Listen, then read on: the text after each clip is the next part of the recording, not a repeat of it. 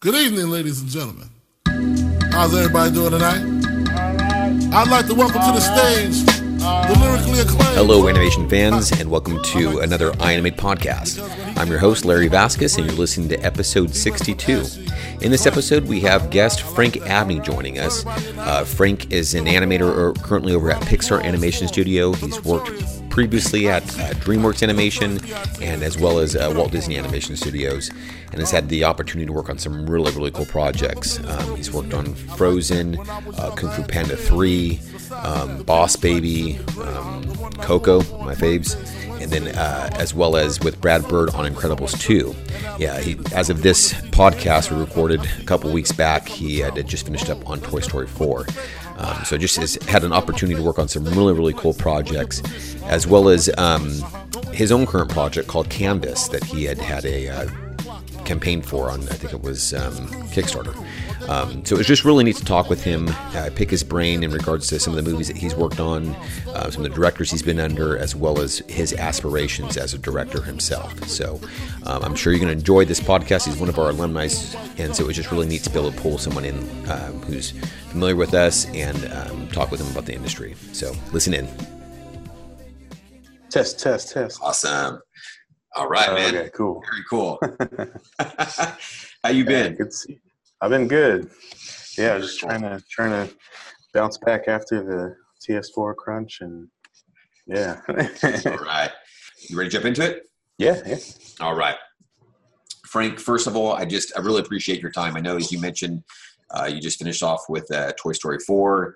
Obviously, you're a busy guy with Canvas and doing that, in addition to everything else you're doing. You've got a wife and one little or two little? Two little ones. Little ones, yeah. All right. So you're a busy guy. So I know for myself, as well as our audience who's listening to this, we always just definitely appreciate you guys' time. So thank you very much. Yeah, of course. Thank you for having me, too. Absolutely. We've got a good list of guests that we've had, and you're going to be able to add to that. So yeah, I appreciate that. Nice. As I was kind of briefly talking with you before this, you've had a very cool career. You've had an opportunity to work at, at least 3 of the major studios, DreamWorks, Disney, and now Pixar. Some really cool movies, Big Hero 6, Frozen, Kung Fu Panda 3, Coco, one of my faves, Incredibles 2 with Brad Bird, and then now here recently on Toy Story 4. So I think we've got a lot of cool things to talk about. You've been in games beforehand as well. And now doing your own short project on the side. So a very cool list of stuff to add to that. What keeps you motivated right now, man? I have to say, I try to absorb everything. So, whether I'm, the a lot of the short film ideas, that I have, or even things for other, larger projects, a lot of that comes just in everyday kind of situations. I'll be in traffic on the way to work and I'll get a flash of something, or I could be in the shower, or I could be on my way walking to get some food or something, and just, and also watching people. I think my mom and I kind of started this people watching thing. I say that she kind of introduced me to wanting to be an animator in a way, just as far as the observation goes, just kind of watching people, and kind of, we would watch people in restaurants and kind of, see what's going on, seeing, just the body language and what they're doing. And I always like to kind of pick out what may be going on, or what's, and even seeing people on the street, I kind of wonder, like, where are they coming from and where they're going. And always a little story behind that, huh? Yeah. Now, so how did you get into animation? How did you want to? I know you've gone through a couple different programs. You've obviously been through iAnimate, but how did did you always want to be in animation? I know, do you always want to draw, or what kind of directed you towards that path there?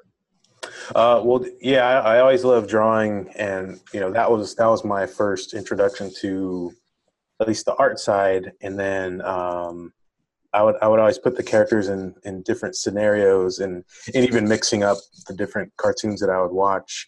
So that was always an interest, but I didn't really get the bug to want to be in animation, or just wanting to be a filmmaker in general until watching The Lion King. That one was I always have to give that one it's props, because that one was the one that really lit the fire under me, especially because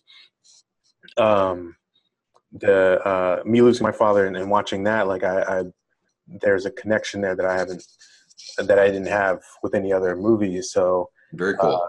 Being able to connect with that on a deeper level was that was the catalyst for all of this. That's amazing. Yeah, that's amazing. Now, I know you mentioned earlier that you've, and then even on your Canvas campaign starter, that your mom was very supportive in that. Was she able to kind of come alongside a lot of this here and, hey, I'll support you wherever you need to go, or how did that work for you and her? So she was always, or is always, it's just kind of in the mindset of you can do whatever you want to do, just if you're willing to put the work in, and it started even as like buying stuff that we wanted as a kid. It'd be like, okay, if you can save up at least half, I'll give you the other half, or so it was kind of instilled early in a different way. And then, as we got older, when, thinking about goals or even just kind of setting us up for the future, it was like, yeah, anything you want, it's out there. You get it. You put in the work for it. And yeah, I love that. She always showed that belief in us. And and even now, having the support of family and friends, like that just helps it, that much more. Very cool. I love that, because you got to have the support, but you got to have that hard work ethic too. Those go hand in hand, to be able to help achieve those kind of goals and stuff. That came from her as well. watching her, growing up like that. I've said it before on Twitter, like I get my work ethic from her. That's just doing what you have to do, and not really, I guess, just not thinking about everything that it is you're doing, but just the fact that I need to do it.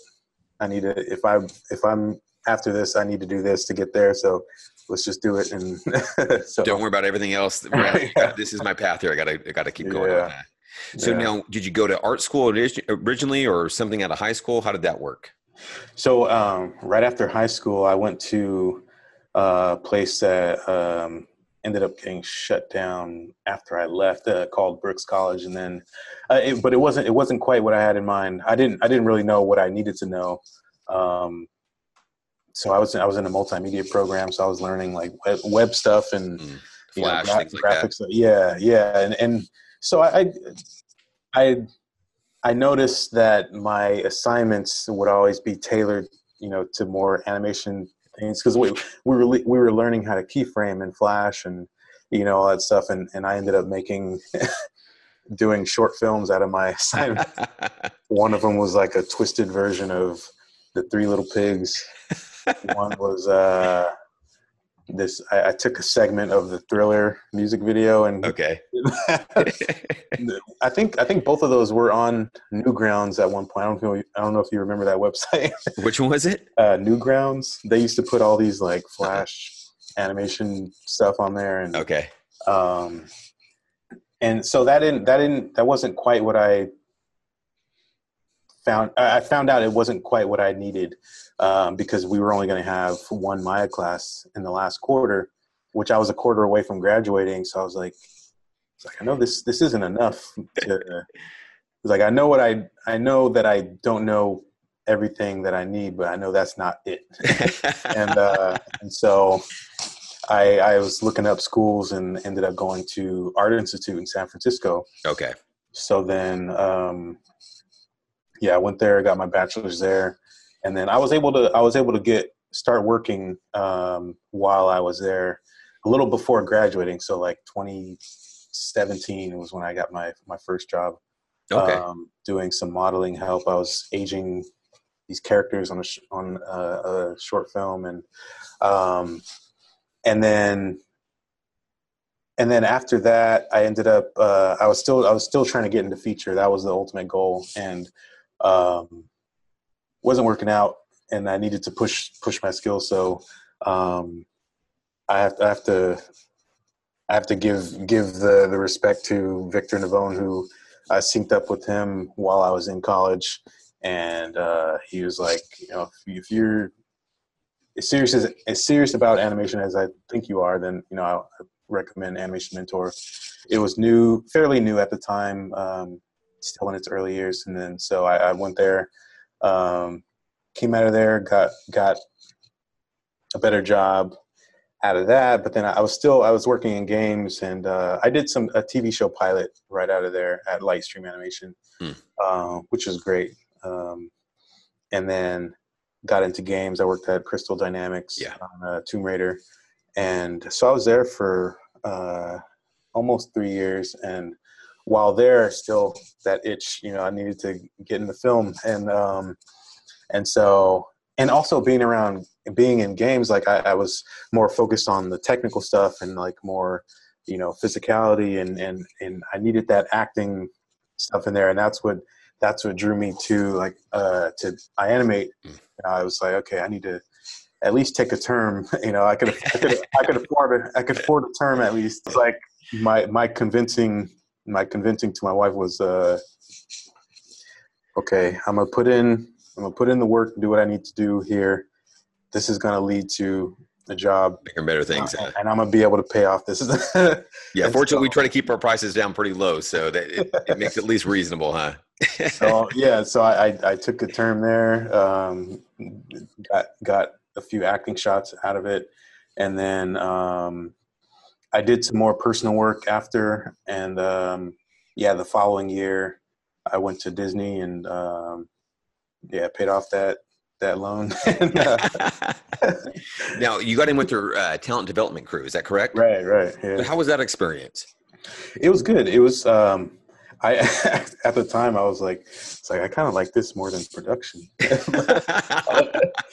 it was you're not having the pressure situation of production, which I'm fine with, but it was like I love just the syncing up with the mentors and just being able to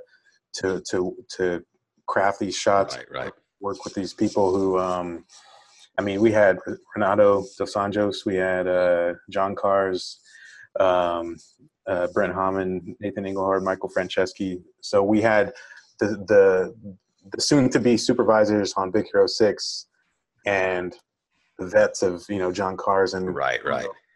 And so that's what we were kind of groomed for. We were going to go on 6, but we all got promoted that after the first 3 months. So, and Frozen needed help, so we synced up and jumped in, huh?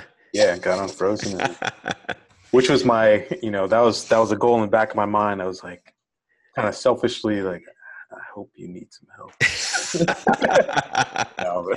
Pulling plugs on computers so that way it slowed down production. Hey, look, chug that one. Frank comes to the rescue, huh?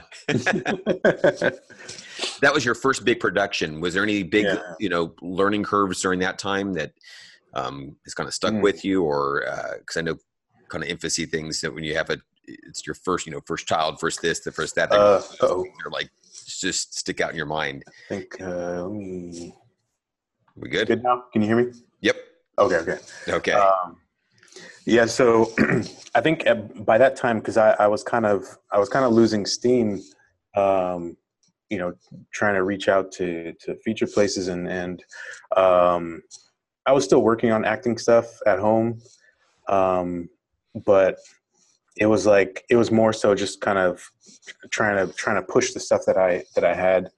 And so I think the biggest struggle going in was just the quality bar, because working in games, there's a lot of stuff where I'd be polishing fingers on something, and it's like, nah, you don't need to do that, or just little details that you don't really need to put into certain game animation.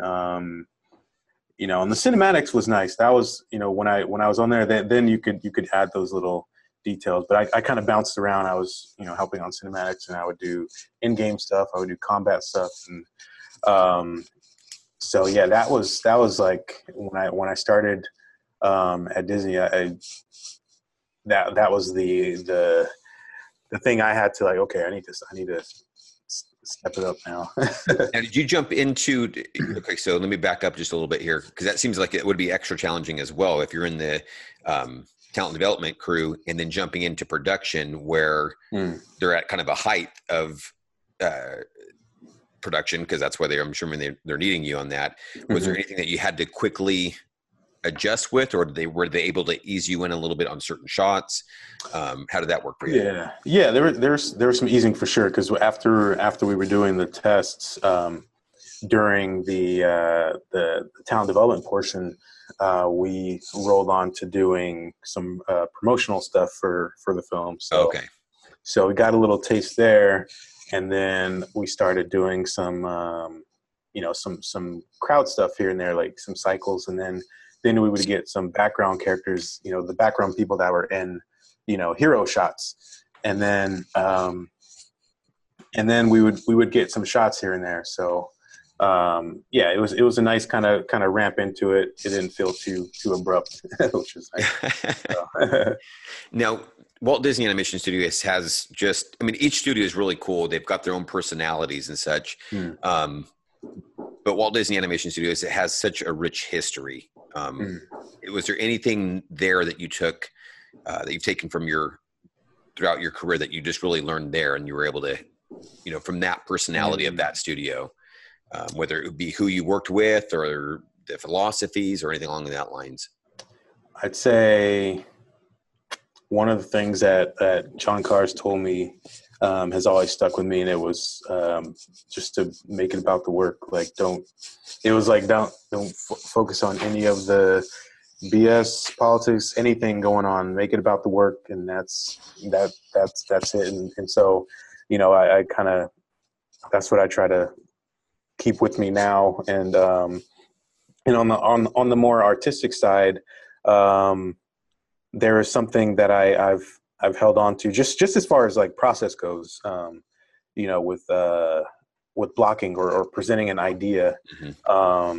It was Nathan Englehart. He was the one that he said something along the lines of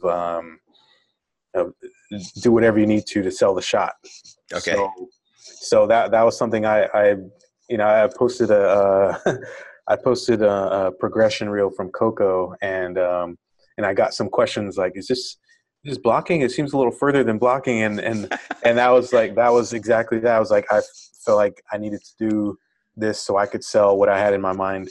So whether it's laying down 3 poses or 300, like whatever I need to do to sell it, that's what I try to do. Very cool. So just depending on the shot, whatever the shot entails. Yeah, so some things may be pretty bare. Some things may, seem more fleshed out than it is. Gotcha. So. Okay, now I do have. Maybe I'm jumping ahead too far, but we'll kind of come back. No, that's on one of my questions here is just your workflow. As I mentioned to you earlier, I jumped back to iAnimate to take a Workshop 6 class with Tal, and he's been at DreamWorks. He was at, I think, Blue Sky before that, but has now been at Pixar for quite some time. Him just talking about how his workflow has changed. Well, you've been at Walt Disney, DreamWorks, and now Pixar, and all three, from what I understand, have very different kind of workflows as far as culture. Has your workflow changed much from studio to studio?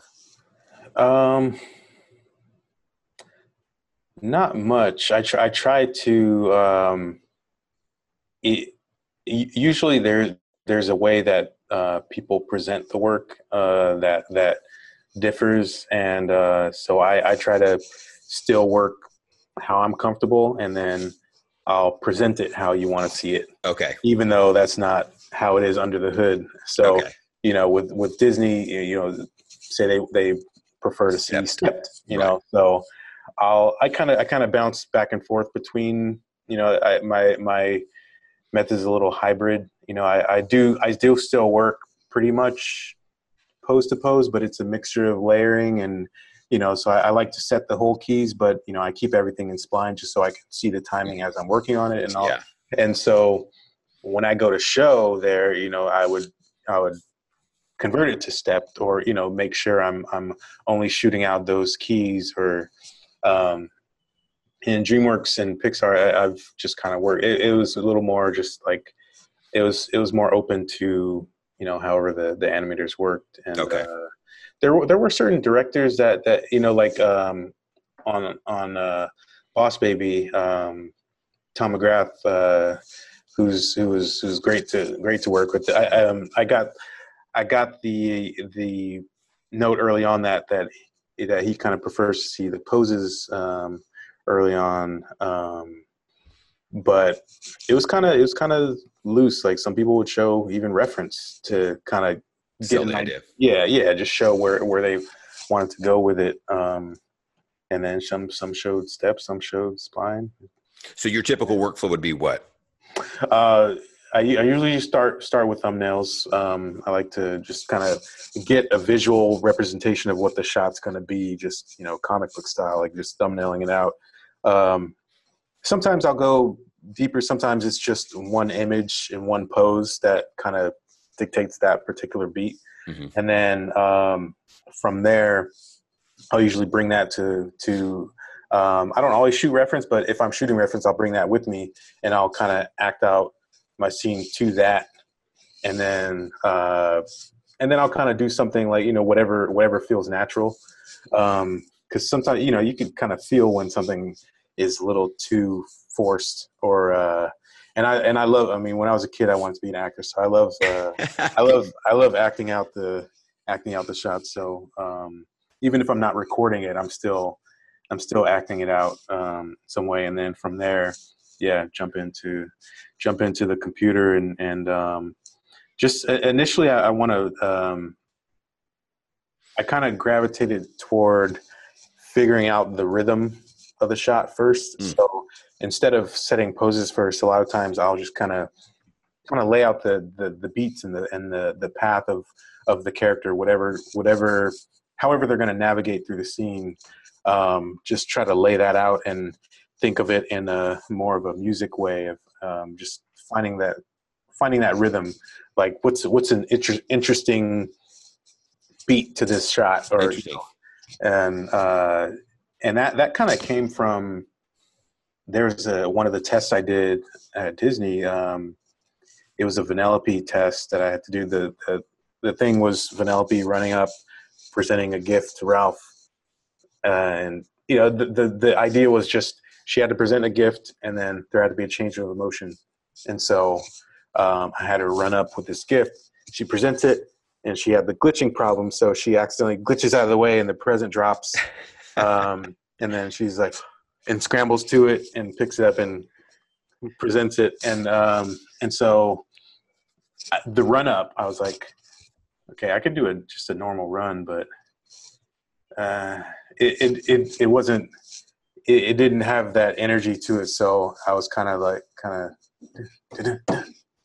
just trying to figure out a rhythm to it, and then so thinking of that, and then the timing of the presentation, the glitch, and then running, just finding that rhythm and mixture of speeds in there, like that's always my go-to. Very cool. That's the fun stuff for me. Very nice. And then you spline block, or did you? Mm-hmm. Okay, gotcha.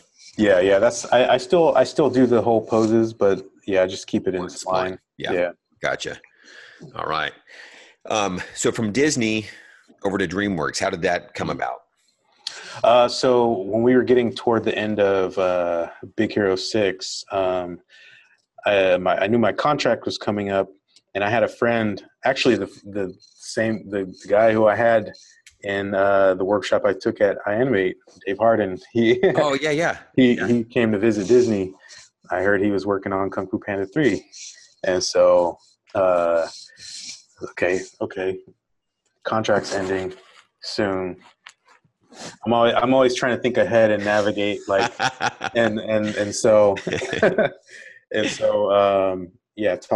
talking about that project with him. It's like, okay, maybe I can sync up with the timing of that, and talking to people like Jamal and Dave, and just about the studio, and there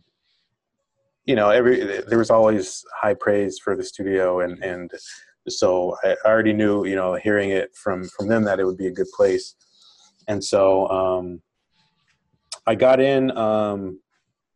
It was supposed to be for Penguins of Madagascar, but things kind of switched up, and they ended up hiring internally. So then I jumped on promotional stuff, and so I did that. And while I was learning Primo, their animation software, I asked if someone can install Poe in a shot for me. And so to learn Primo, I animated Poe. I did an acting shot with him, and then I did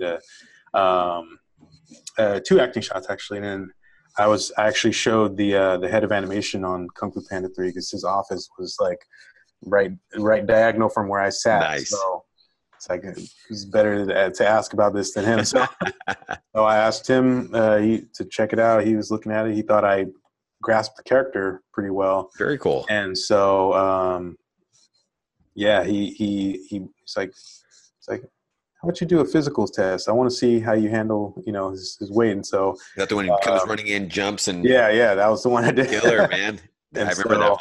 Yeah, and then I did some more promo stuff for Penguins, but then they let me know they were putting me on the show. And then so I was originally, because of the switch up that happened, I was only going to stay for like a month, but then that month turned into like almost 3 years. So Man, that's awesome. Yeah. Very cool.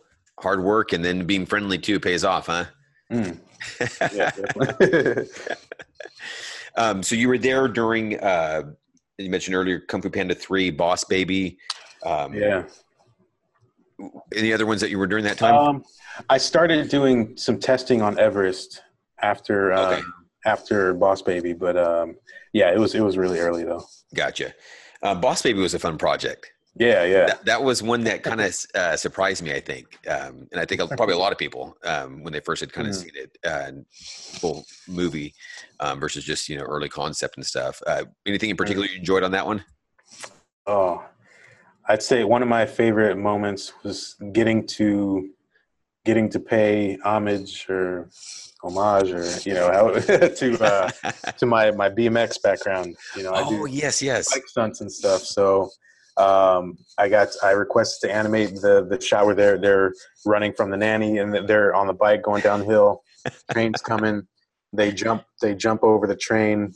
The imagination sequence, it blended into that, and their bike turned into a motorcycle, and they did a Superman double C grab over the train.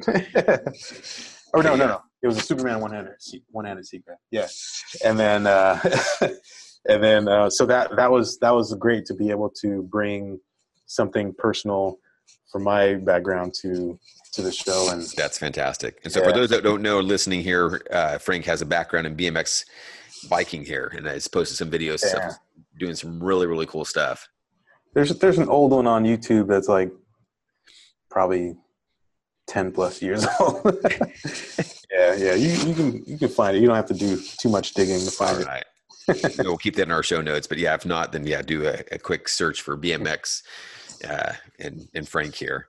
That's a really cool project. That's a neat opportunity to be able to incorporate some passion that you already are with animation versus something and with something that you have real life experience with. Yeah. Now, Tom McGrath was on that project, right? That was his. Yeah. Okay. Yeah. Which is really, really cool opportunity. He's funny guy. Anything from that you kind of learned from him in regards to storytelling? Oh, man, he was great. Like, I mean, for one, I have to say it took me a little while to not hear Skipper when he talked. when he spoke, I couldn't help but hear that penguin. Boys. He just his eye for timing and just comedic timing and entertainment was something that I really admired, and yeah, still try to keep in mind. Oh, I think we froze again. Yeah, you froze. I can still hear you. Maybe it just needs a chance to catch up here. Very good. All right, we're good. Okay. Did I cut out at all? No, your voice is fine. Oh, okay. So yeah, we're good. Cool. And then, okay, so how did that work out from going from DreamWorks to Pixar? So I had been, I actually connected with Pixar back in like 2011, 2012, which was kind of, it kind of changed the whole way I look at working, because I just, the story behind that. So I mentioned my dad passing, and I found out the truth behind how he passed, which was, it was behind drugs. And so, the only way I could really process that was to put it in my work. So I found an interview online, guy talking about, he was a heroin addict and talking about trying to get over that and, needing help, and, he couldn't do it alone. And so I really identified with that. And I was thinking, channeling what my dad must have felt, because, my first year, he was in rehab. So I knew he was trying, but, just, it got a hold of him. And so I animated to that line, and which I had, I hadn't seen anything talking about that kind of subject in animation, but I was like, I need to do something. So I did it. And I showed Victor Navone from Pixar just for feedback. We had kept in touch after, connecting when I was in college. And so I would shoot him shots every now and then, just to see what he thought. And so, I got some good feedback, and he actually showed some people here.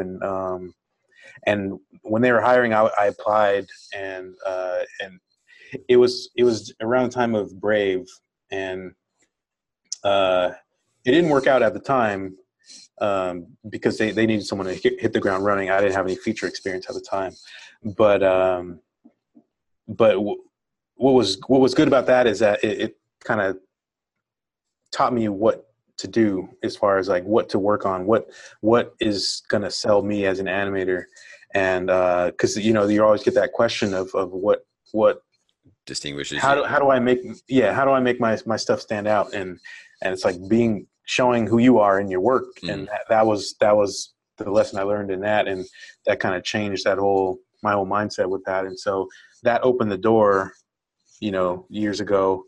And so keeping in contact, once I got feature experience, then around the time, I think we actually started talking when I was at Disney, and then DreamWorks. It was always, just trying to line up the timing, because it was somewhere I always wanted to be. And back kind of in the Bay Area too. Yeah. And so I think it was around the time of Kung Fu Panda 3, actually, when we reconnected. And then, after Boss Baby wrapped, and, some projects got canceled, and, it was a little dead at the moment. So, and the timing worked out, and it just kind of, it synced up. And so, I reached out and came in on Coco. What a cool project to get to work on. That's honestly one of my favorite ones from Pixar. I think the animation, the lighting, the music, the whole storytelling, it was just, that was again one of the ones that just really knocked it out of the park for me. And Lee Unkrich just obviously had been with Pixar since early days. So I can't imagine getting someone else better as far as storytelling and learning from him. He was, he's very specific and very, just dialed in on the story, the editing, like what he wants out of the characters, and being authentic. And I really appreciated that out of a project so culturally specific and animation that we haven't dug into as much at Pixar. And so, yeah, that's another thing that, you know, I try to keep with me as well. Like if you're going to do a project diving into another culture that, you know, isn't necessarily your own, you know, do the research and you know, bring some truth to it. And they did exactly that. So Yeah. One of the things that's pretty cool too, that, and I want to kind of get back onto that, but just you talking about the subject matter, you know, with your dad in regards to animation, Jamal Bradley doing his Substance, and a very not G level kids type stuff per se. Carlos, help me with his last name. Baena. Yeah, there you go. All right. Doing Lenoria, and so just getting to see a variety of, and I know Brad Bird talking about, you know, animation's not a genre, you know, it's a medium. So it's just neat to get to see a lot of these stuff that, and even with your project Canvas, to pull a lot of that in a unique, again, stuff that we don't get to see, I guess, quite as much here in the States. Right. Push a lot of this kind of stuff, which is really, really cool. Those and it was great. I actually helped out on both of those projects, which is fun.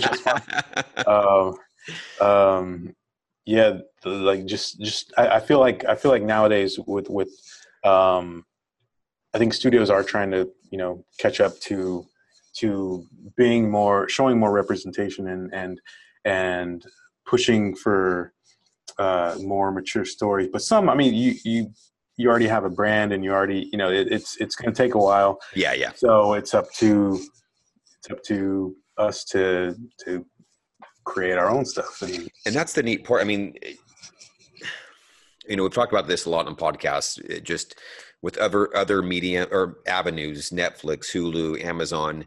But even just what you're doing here with the Kickstarter, was it Kickstarter or is it Kickstarter? Yeah. Okay. I was looking up that real quick. Your goal was 40K. Not a small chunk of change there. And, you know, you weren't asking for 10 grand. And not only did you hit that, you've exceeded that, and you still got 12 days to go. And so it's really neat for me to see it's feasible.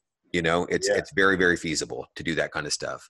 Obviously you're very, what I'm looking for, active on the, you know, online and such. So you'll be able to build a community and connection there. And so it's just neat to see that people are willing to put their money where their mouth is, and to see stuff like this.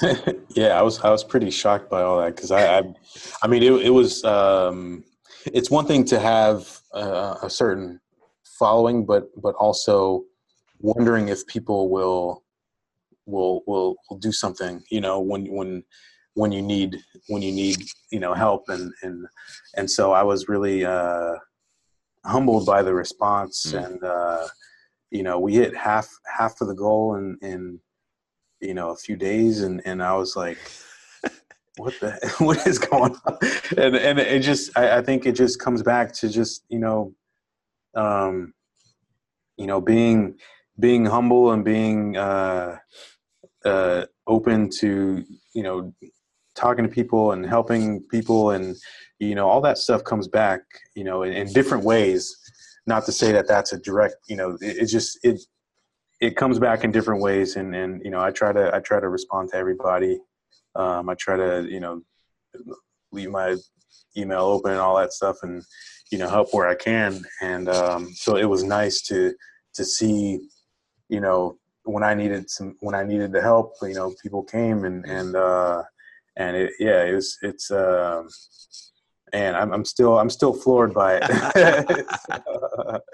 So, okay. Speaking of help here, how did that work for you as far as getting artists? I mean, you got some really cool names on there. Dylan Ekron, a phenomenal modeler.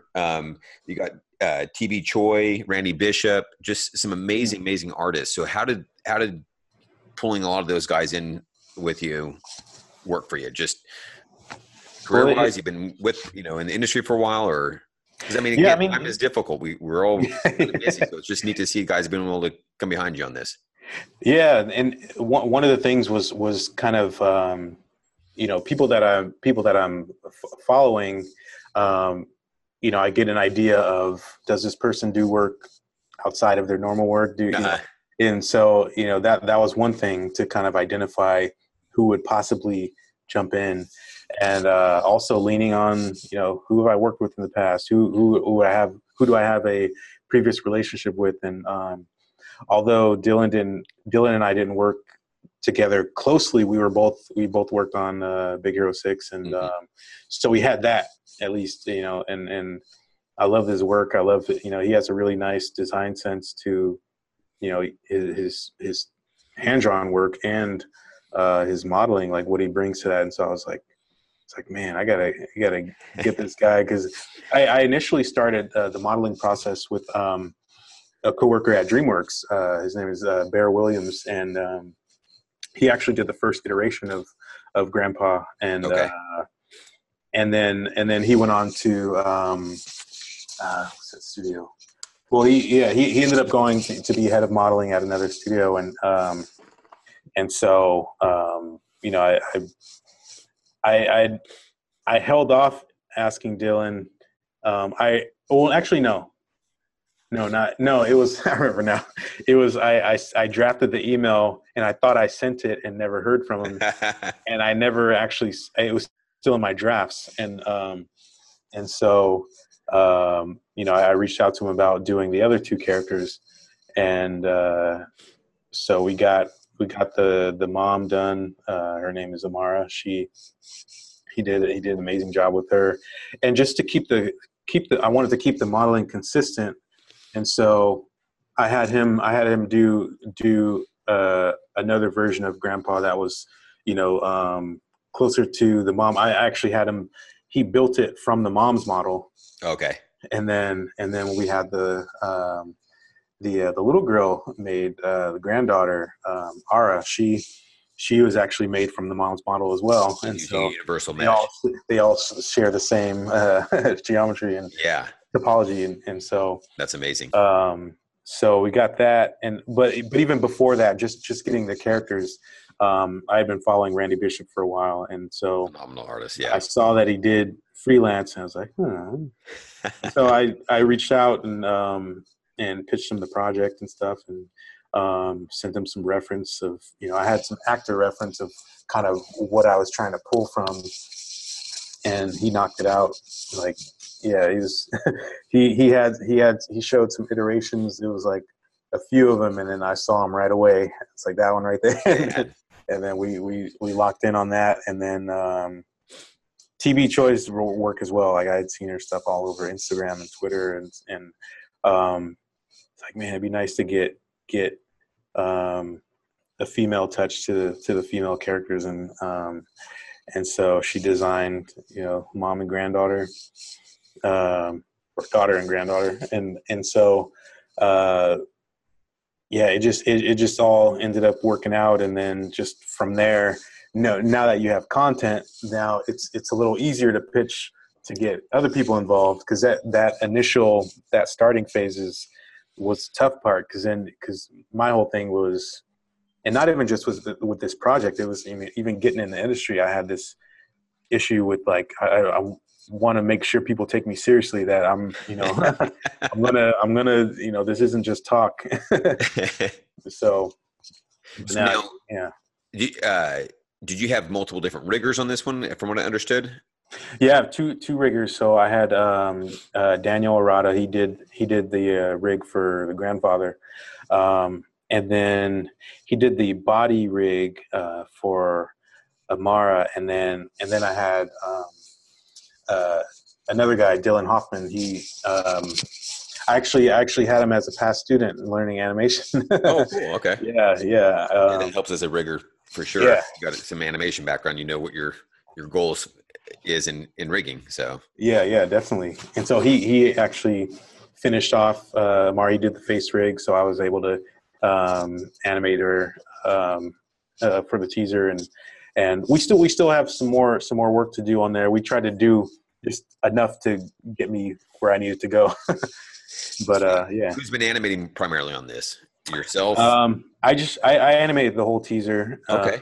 And then I do I do have some other animators on some other parts of the short that's been done so far.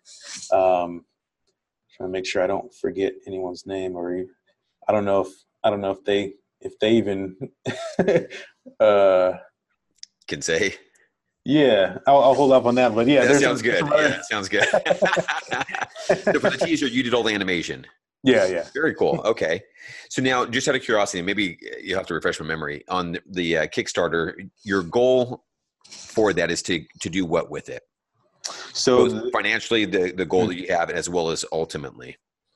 Yeah. So the goal with the 40,000 was basically to take it to finish.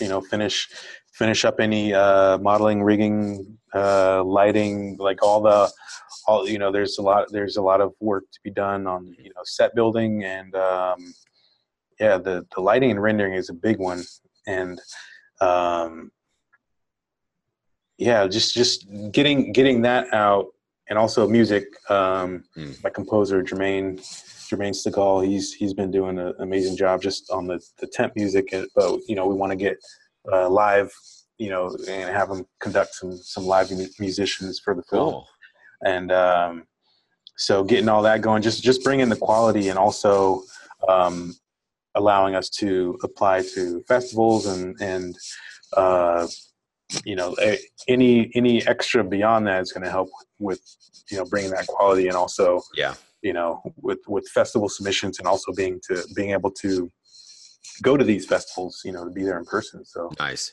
Now, who's doing the lighting, if you don't mind me asking? The lighting, I'm probably going to butcher his name.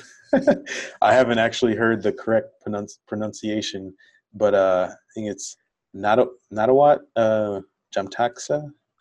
Very nice. Yeah. I was looking at it beforehand, and that shot with the grandpa just coming into the room with all the canvas, really nicely done.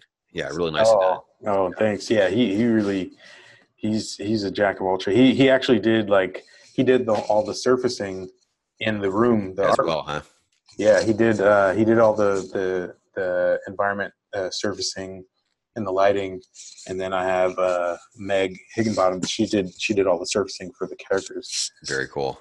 Now, one of the things I've heard you mention before, and then watching the canvas type stuff, is that storytelling. What have you learned throughout your years? Obviously, Pixar is one of their qualities is just the ability to tell stories. Worked on Incredibles 2 with Brad Bird. Anything in particular that you've taken now as you're kind of going through Canvas and developing it and going, you know what, I need to stage it this way. And this is, I remember Brad talking about this, or anything like that kind of comes to mind as you've been crafting this. I think the number one thing is it relates to animation as well. It's just what you want to say, and boiling everything involved down to what the simplest form to communicate that would be. And so, the film started off like 9 minutes or maybe even longer, and then, just kind of keeping that in mind, trimming it down to 7, then trimming it down to 6, and like, so it's like trying to keep that in mind, and also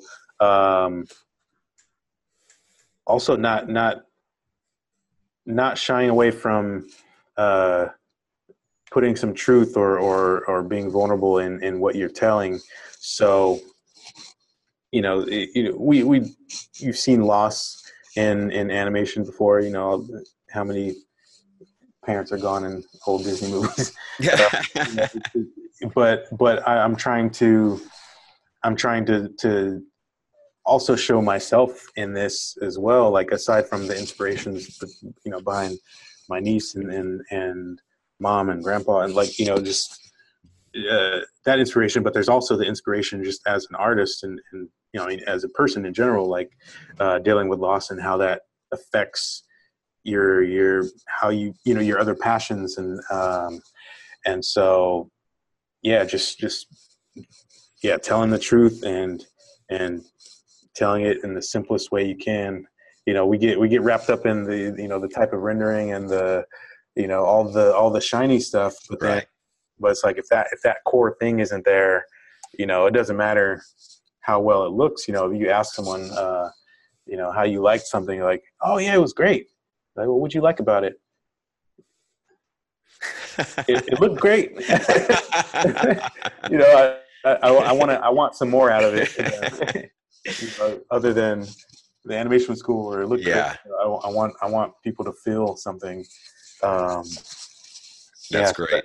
That's all stuff that I've taken from these different studios, and just as a movie watcher as well. That's really neat too, because that's one of the things that Tal Schwartzman has been kind of reiterating this workshop for me and the whole class is just that clarity, and okay, is this needed? Yeah. And as animators, it's like, yeah, but I like to do that. And there was one, I'm not going to call him out. It looked cool, but it wasn't what was needed. And Tal was like, you know what? I'm sure you're having a good time with, it was some overlap on some clothing. He's like, I'm sure you're having a good time animating that. He's like, but it's distracting. It's not needed. Let's keep it at its simplest idea. And that's not always easy to do, I think, oftentimes. Yeah. So. As animators, and I think as artists in general, you want to show off what you're capable of. But at the same time, it's like I think the same, especially like when we're looking at reels, like it's just as important to show what you can do as showing, or it's just as important to show restraint and what you can hold back and what you can just present in a way that it may not be the best way of showcasing all that you can do on the animation side, but it can present what you can do as a storyteller and as someone that can see the piece for what it is and what it needs, and knowing when to pull back and that's. And what's cool too is that on the teaser for Canvas, when it's his daughter, she kisses him on the forehead. Yeah. Okay. Really cool. Just a nice scene, but I love the part when as she leaves, what's dead center? The door. Yeah. So it's like when you set things up nicely, it's like, that was a good trick, Keep it down to its simplest form. It's crafting something. And you could feel it then. You could see it now. And it's much more impactful. So that's always a neat trick when you actually pull it off. Yeah, thank you. Yeah, that was exactly what I wanted people to get that, because I wanted them to see, when she says goodbye and walks away, what is he left with? And that was good. And then I thought that was pretty cool too. I think on that something you released today on the kind of breakdown. Oh yeah. First pulls them in. They're have a strong depth of field, so they're blurred out.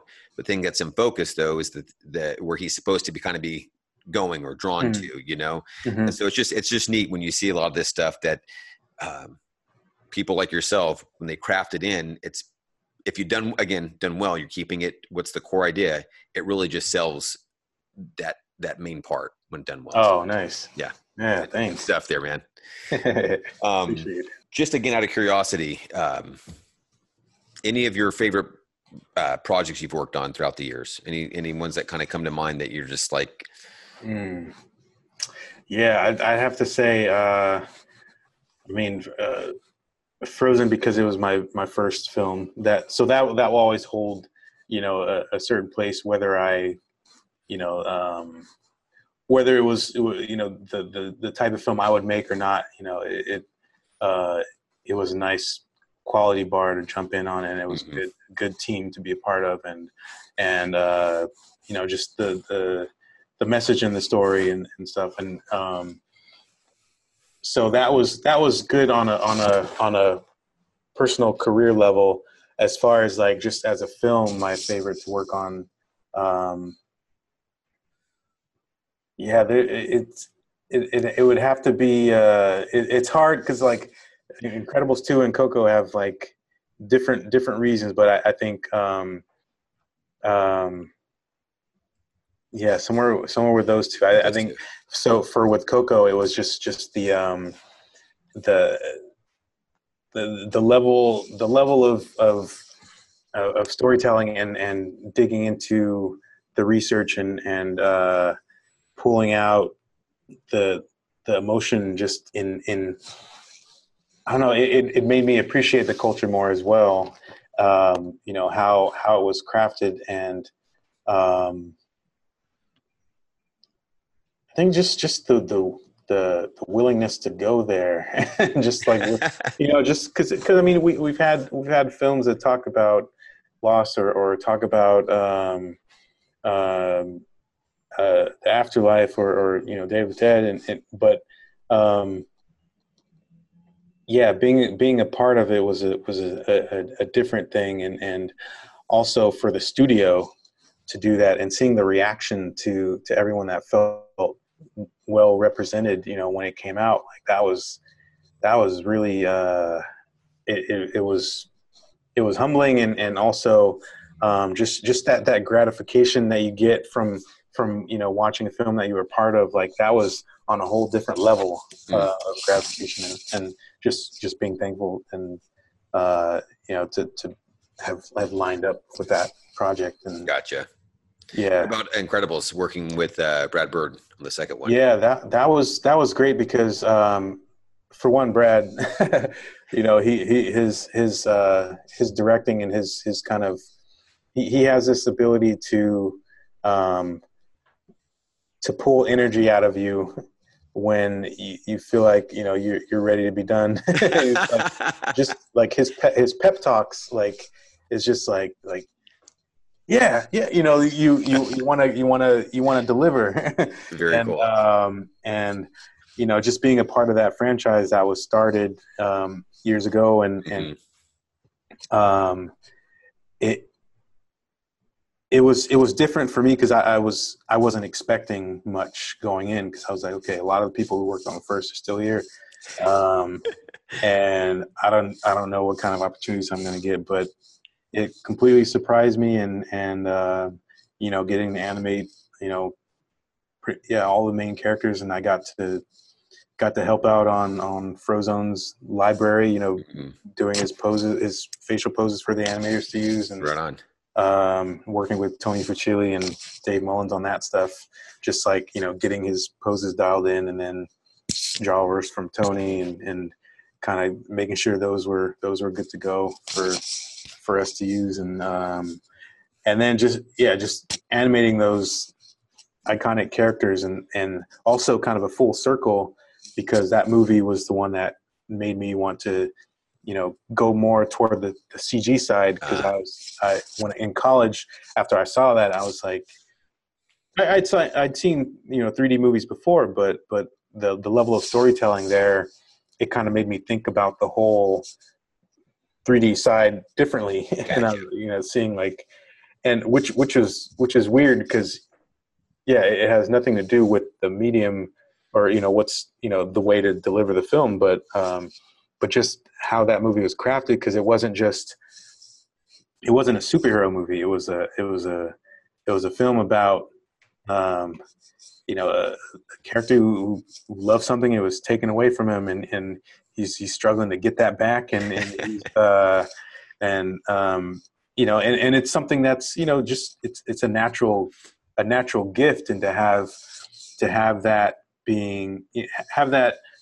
looked at as something negative, and something, you know, that you have to hide from just because it's different, and, you know, other people have done things, you know, with their powers that kind of, you know, it just, it was something deeper, and also dealing with family issues, and it was like, again, stuff that I hadn't seen much in animation, and, you know, you got the parents arguing, you got questions of infidelity, you got, you know, it's like